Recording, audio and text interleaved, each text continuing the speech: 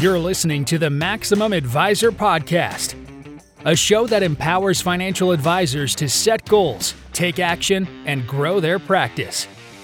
Your host, Chip Munn, is an award-winning advisor and CEO whose advice is regularly featured in Business Insider, Thrive Global, and The Street's Retirement Daily. Listen in as he sits down with industry experts to talk about building a practice and making an impact. Welcome back to the Maximum Advisor. I'm your host, Chip Munn, and today I'm joined by Julie Littlechild. Julie is the founder and CEO of Absolute Engagement and the host of the Becoming Referable podcast. Julie, welcome to the show. Oh, I'm happy to be here. Good to talk to you. Absolutely. So, Julie, for our audience, tell us a little bit about you and how you got here today. Well, I didn't have far to go today, obviously, because we're all stuck at home. Oh, you didn't mean literally, did you? For sure. I have been working with financial advisors for the best part of 25 years, so have always worked in this space. The business has morphed and changed to some extent over the years, really based on the needs that we saw. But our focus is very much on helping advisors to integrate the voice of the client in their business so that they can communicate in a way that is personalized and meaningful and helps to drive deeper engagement and ultimately growth. Well, I certainly think that these days growth is something that all of us need in a very different way, right? We've had the benefit of a 10-year bull market until recently, and now I think that anybody who was hoping to grow based just on upticks in the market and kind of get an annual raise that way is going to have to look for something completely different. So your company, Absolute Engagement, focuses on what the name says, engaging clients. What does that mean? What does it look like?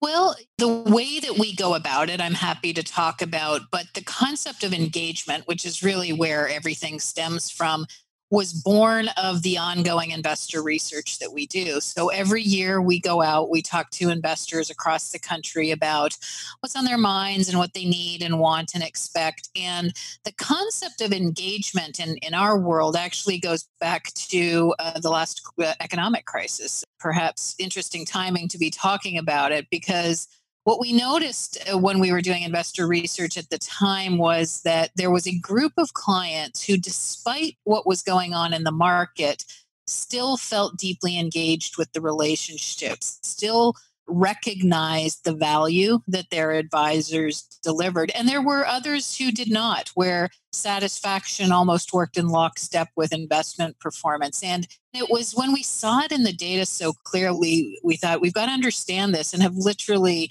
sort of dedicated ourselves to understanding what's the difference when clients feel deeply engaged and continue to see that value. So I would have to think that part of that is, and again, playing into the podcast, is that the more engaged we're able to get clients, the more likely they are to not only do more business or stay with us in times when, performance is difficult.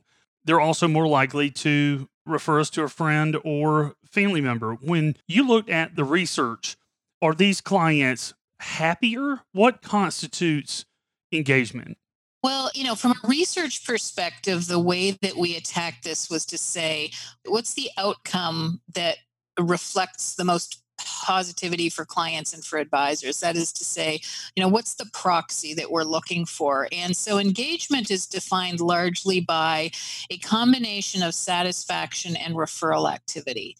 So those clients who are engaged, by definition, are those who feel great about the relationship, but not just good about the relationships. They are advocates for their advisor. They feel so deeply about it. And from there, we reverse engineer really to say, okay, well, what creates a client like that? What's really interesting, though, when you dig in is when you look at those clients who are engaged. So obviously they're referring because that's part of the definition. But share of wallet is higher, loyalty is higher. What we might think of as almost price sensitivity is lower. That is to say, they tend to place greater value on the advice that they receive from their advisor. But the other part of it is they feel more confident and they feel a greater sense of clarity. So that's why it became so important to us to understand, because it's not just good for the business, it's good for the client. For sure. So you mentioned having kind of come at this after the last financial crisis. So it is Mhm. incredibly timely for us to be having this conversation. When you look back at the last financial crisis and you look into how clients became or felt engaged, what were Mhm. some of the things? Because again, I think there's the things that we can be doing now, right? What were some of the things that advisors did? Let's start on the other side that they did wrong. How did they leave clients in the wind or unengaged? Well, I think the obvious ways that happened is just purely by lack of contact, which is not just letting fear take hold and hiding under the proverbial desk at a time when clients had questions. But, in fairness, I think that's pretty obvious. If that happens, clients are going to remember that.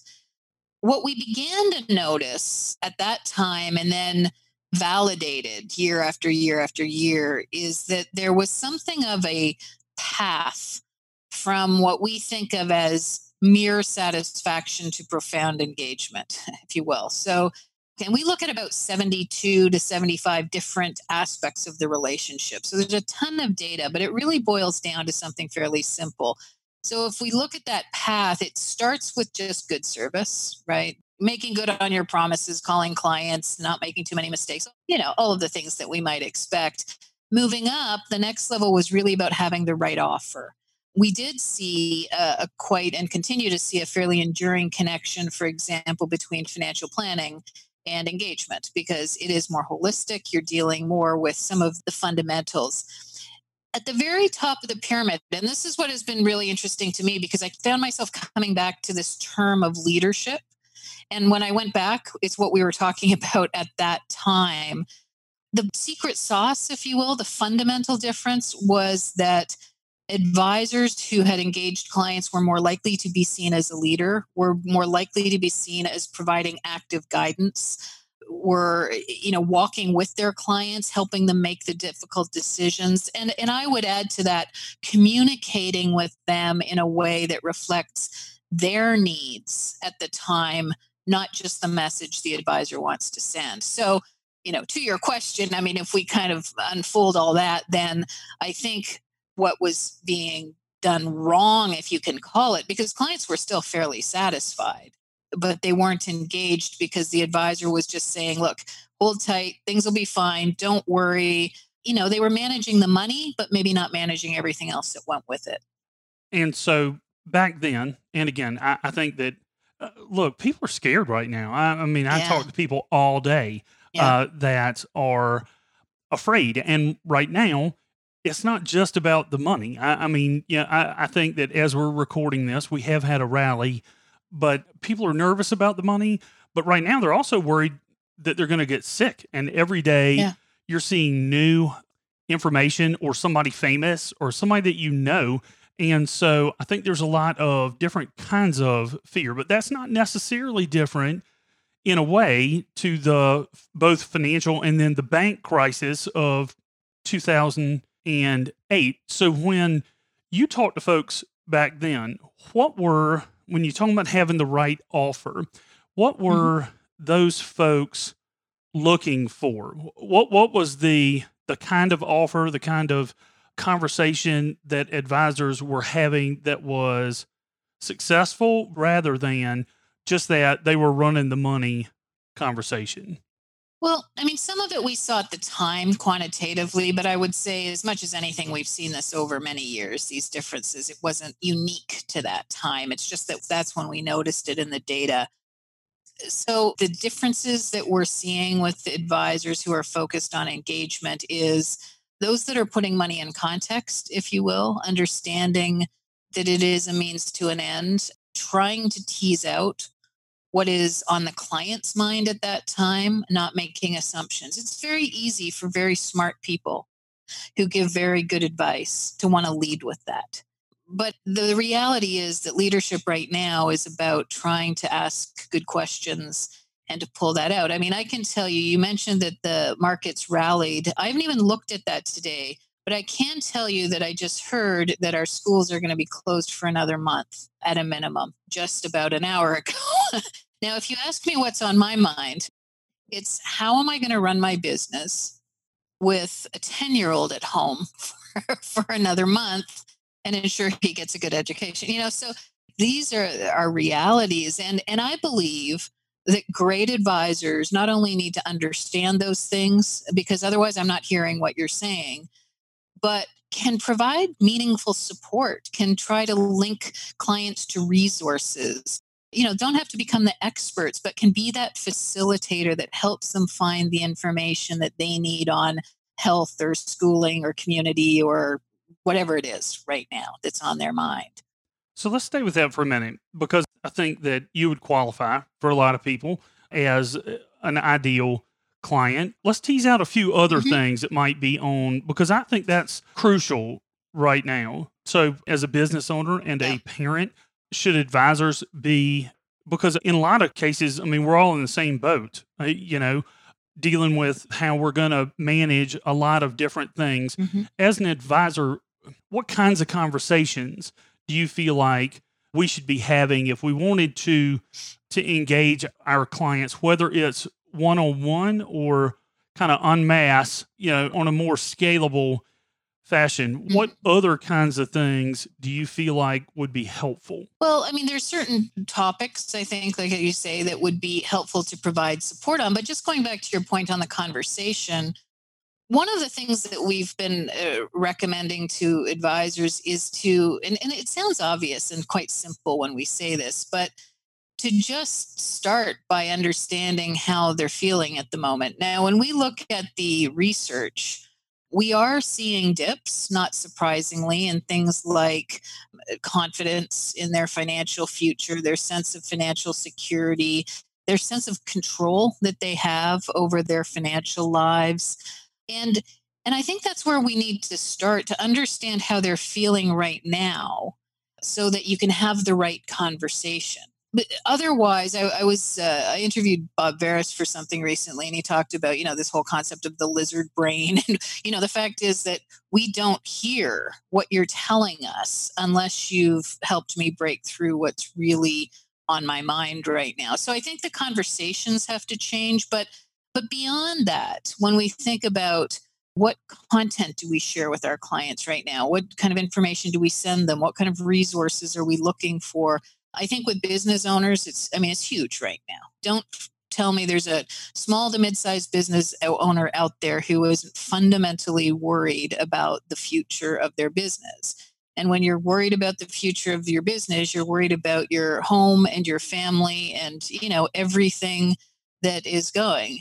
Add to that, there may be things with women who are the primary breadwinners in the household and bringing in a whole new level of stress.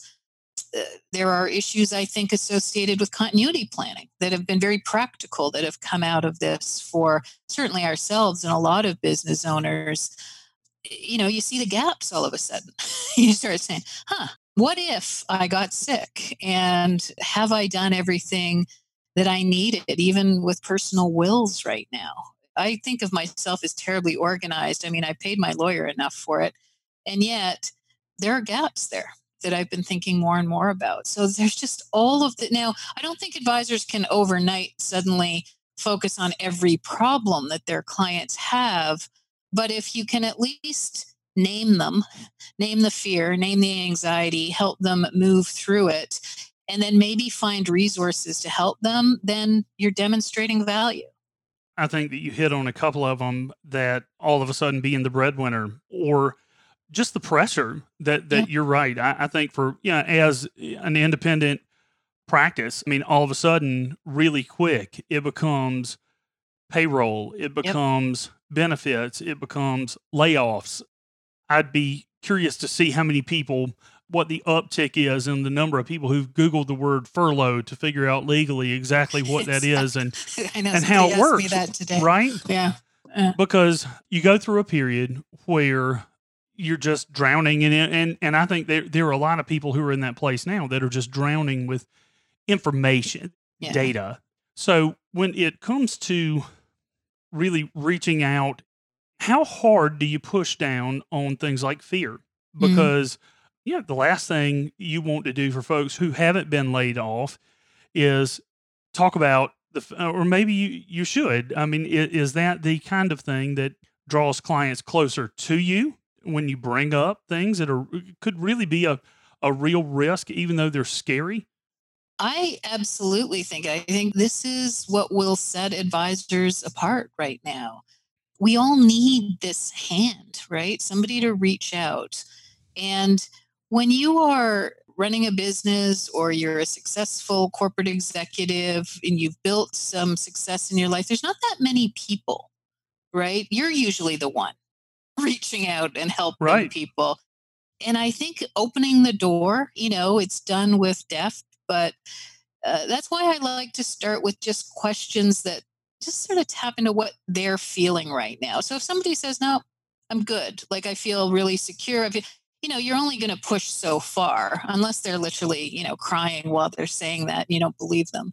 But what a powerful thing to be able to just be that hand that reaches out, to be the ear that somebody has when they are feeling that pressure. Because you think about, we're talking about business owners a lot, but it's not just that business owners are dealing with those things, but they have to go into the office, well, the virtual office, and be that leader that their team needs, right? Be the optimist, be the cheerleader. And so it's an enormous amount of pressure. And I would say, parents are in the same position. It's not just business owners where you're feeling that and you need to get up and send the right message. So we need this right now.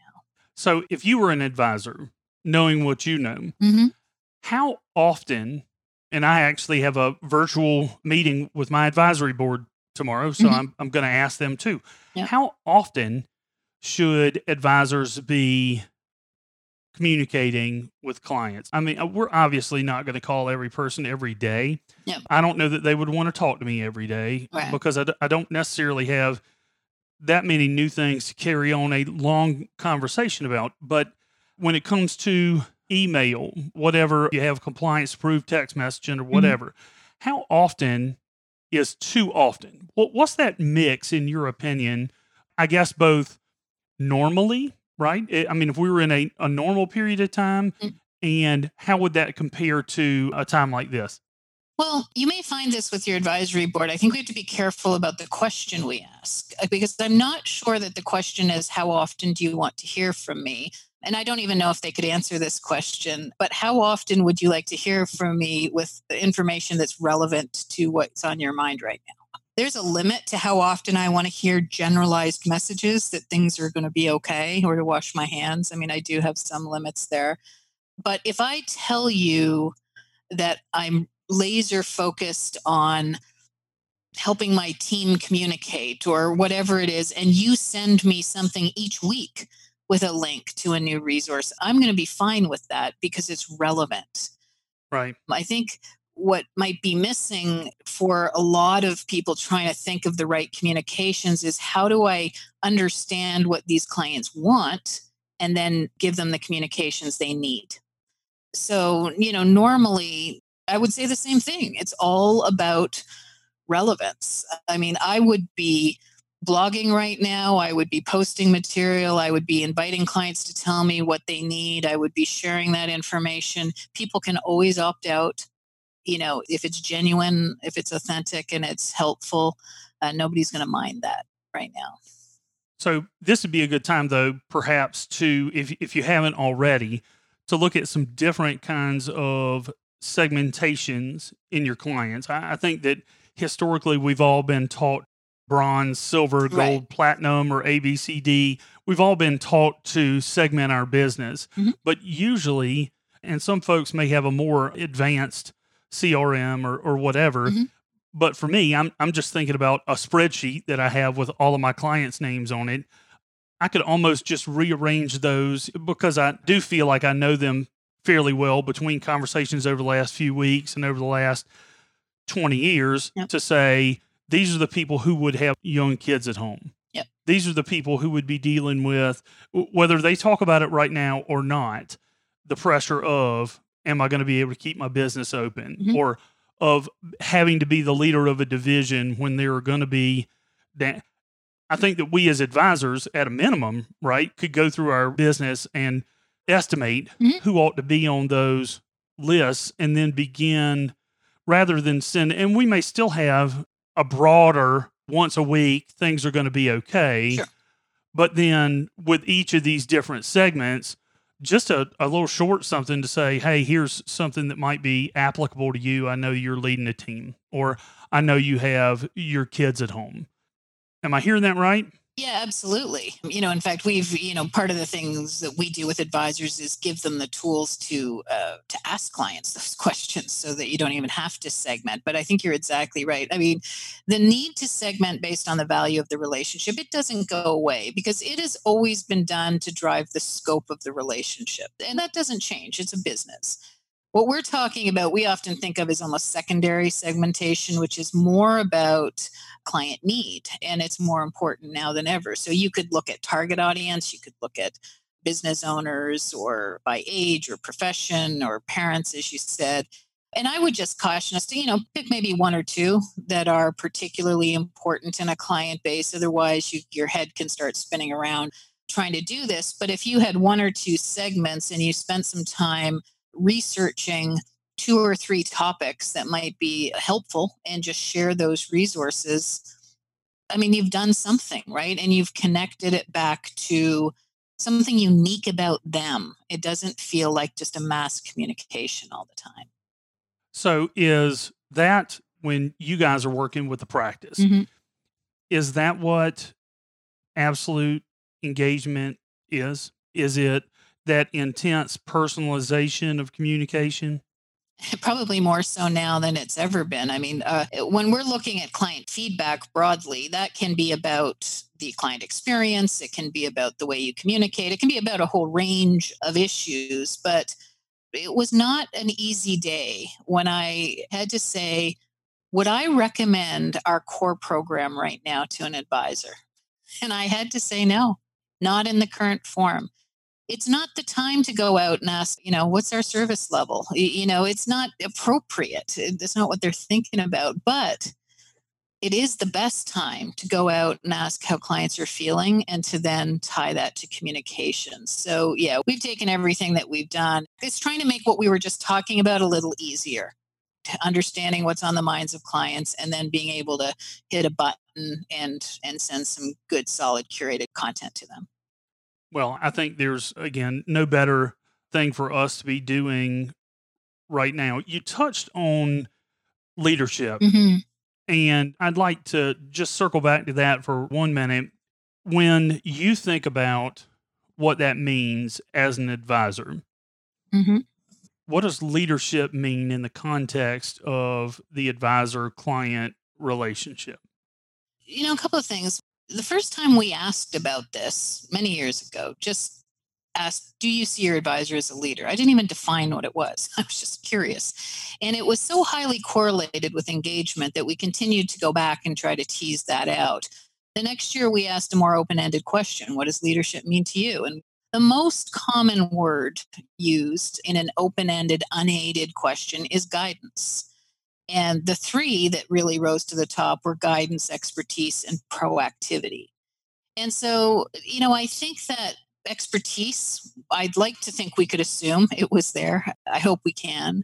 The guidance and proactivity is really about taking your clients by the hand and guiding them through what is going on here. A very quick example, and this has nothing to do with the current situation, but it struck me at the time I was listening to an advisor talk. And he, like many people, targeted clients who were moving into retirement. This isn't a new target segment. And a lot of advisors said they did. And a lot of advisors were very good at the planning part of it and all of the technical work associated with that. But what he did was he wrote a really short book. And it spoke to the 4 phases that people go through in retirement. And it was more about mindset. That was a demonstration of leadership. It was saying, I know what you're going to experience, and I'm not a therapist, but I can help you and guide you through that process. And would you think now that that discussion of mindset is appropriate? Because as you were talking, it kind of dawned on me for people who are already retired. right now? Because it seems to me like things are different. I mean, even if you were kind of already retired, you've got a renewed set of, I don't know about you, Julie, I've found different things are important. Yes. I'm just talking about me. I've had a major shift for me about what's important and about what I need versus what I want. I think my wants will probably have changed. Yep. You know, I think I mentioned to you one other time about 20% different. Yeah. And I think that would you agree? Even our retired clients, I think, could benefit from that conversation of mindset now. Absolutely. I think we all change in this kind of situation. It's, funny, I just wrote a blog post where I had just a quick exercise in it. And it was sort of what we're talking about here. What are the 5 things that we're doing differently now that we want to continue? And it picks up a bit on a conversation that we had, because it felt like a time to pause. And that felt like a good thing to even share with clients, right? To help them have that conversation, because it's a bit of positivity in the midst of crisis. And I think there are all things that we're doing and that somehow will be better for it. To me, that does apply to retired clients, even if it's just helping them communicate that to their kids or their grandkids. What they've learned, I think could be really powerful. I think that, again, it's just an interesting time. For me, it's the ability to support people and I'm sure for most of our listeners, I mean, that's what we're here for. Mm-hmm. I had an advisor say to me not long ago, there are times when you make your money and there are times when you earn your money. And this is one of the right times now? when you're definitely earning it. And so, for all of our listeners, just know you're not out there alone. There are a lot of us fighting that good fight. Julie, as we wrap up, I'm curious if you could give me just a couple of bullet points on what the power of engagement is for the client, mm-hmm. and then what the power of it is, or the benefit for both, for the client and for the advisor. Absolutely. When we do the things that drive engagement in a business, we do what's right for clients because they are more confident in their financial future. They have a greater sense of security and control. And that is a gift, I think, that we can give to people. And at the same time, it ensures that they are more loyal, that they understand and value the advice that you deliver, that they increase share of wallet, and that they advocate on your behalf. It's a bit of a classic win-win in that sense. Well, I think that there's no better way for us to wrap up than with that. I mean, that's where the rubber meets the road. So for listeners, if you've hung on this long, I mean, that's where it's at. It is the ability to give, I think, Julie, you said security, kind of comfort and control, to give that back to clients right now. And in exchange, by driving that kind of engagement, we get clients that are loyal, more willing to refer, and who are appreciative of the value, all those things that Julie talked about earlier, less price sensitivity, more confidence. And I think that's really, Julie, this is a time for us to be able to do that mm-hmm. for people. And so I know that others like me are excited about, it's not easy, but you're excited about having the opportunity. You need to pat yourselves on the back because we talk a lot about frontline people in this crisis. And I have so much respect for the work that advisors are doing right now. I appreciate that. Julie, if folks want to get in touch with you, ask more questions, find out how they could better engage their clients, what's the best way for listeners to get in touch with you? I think our website at absoluteengagement.com is easiest. You can link to the blog there, which is where we share all of our current research and ideas. So it's always the best way to tap into what's current.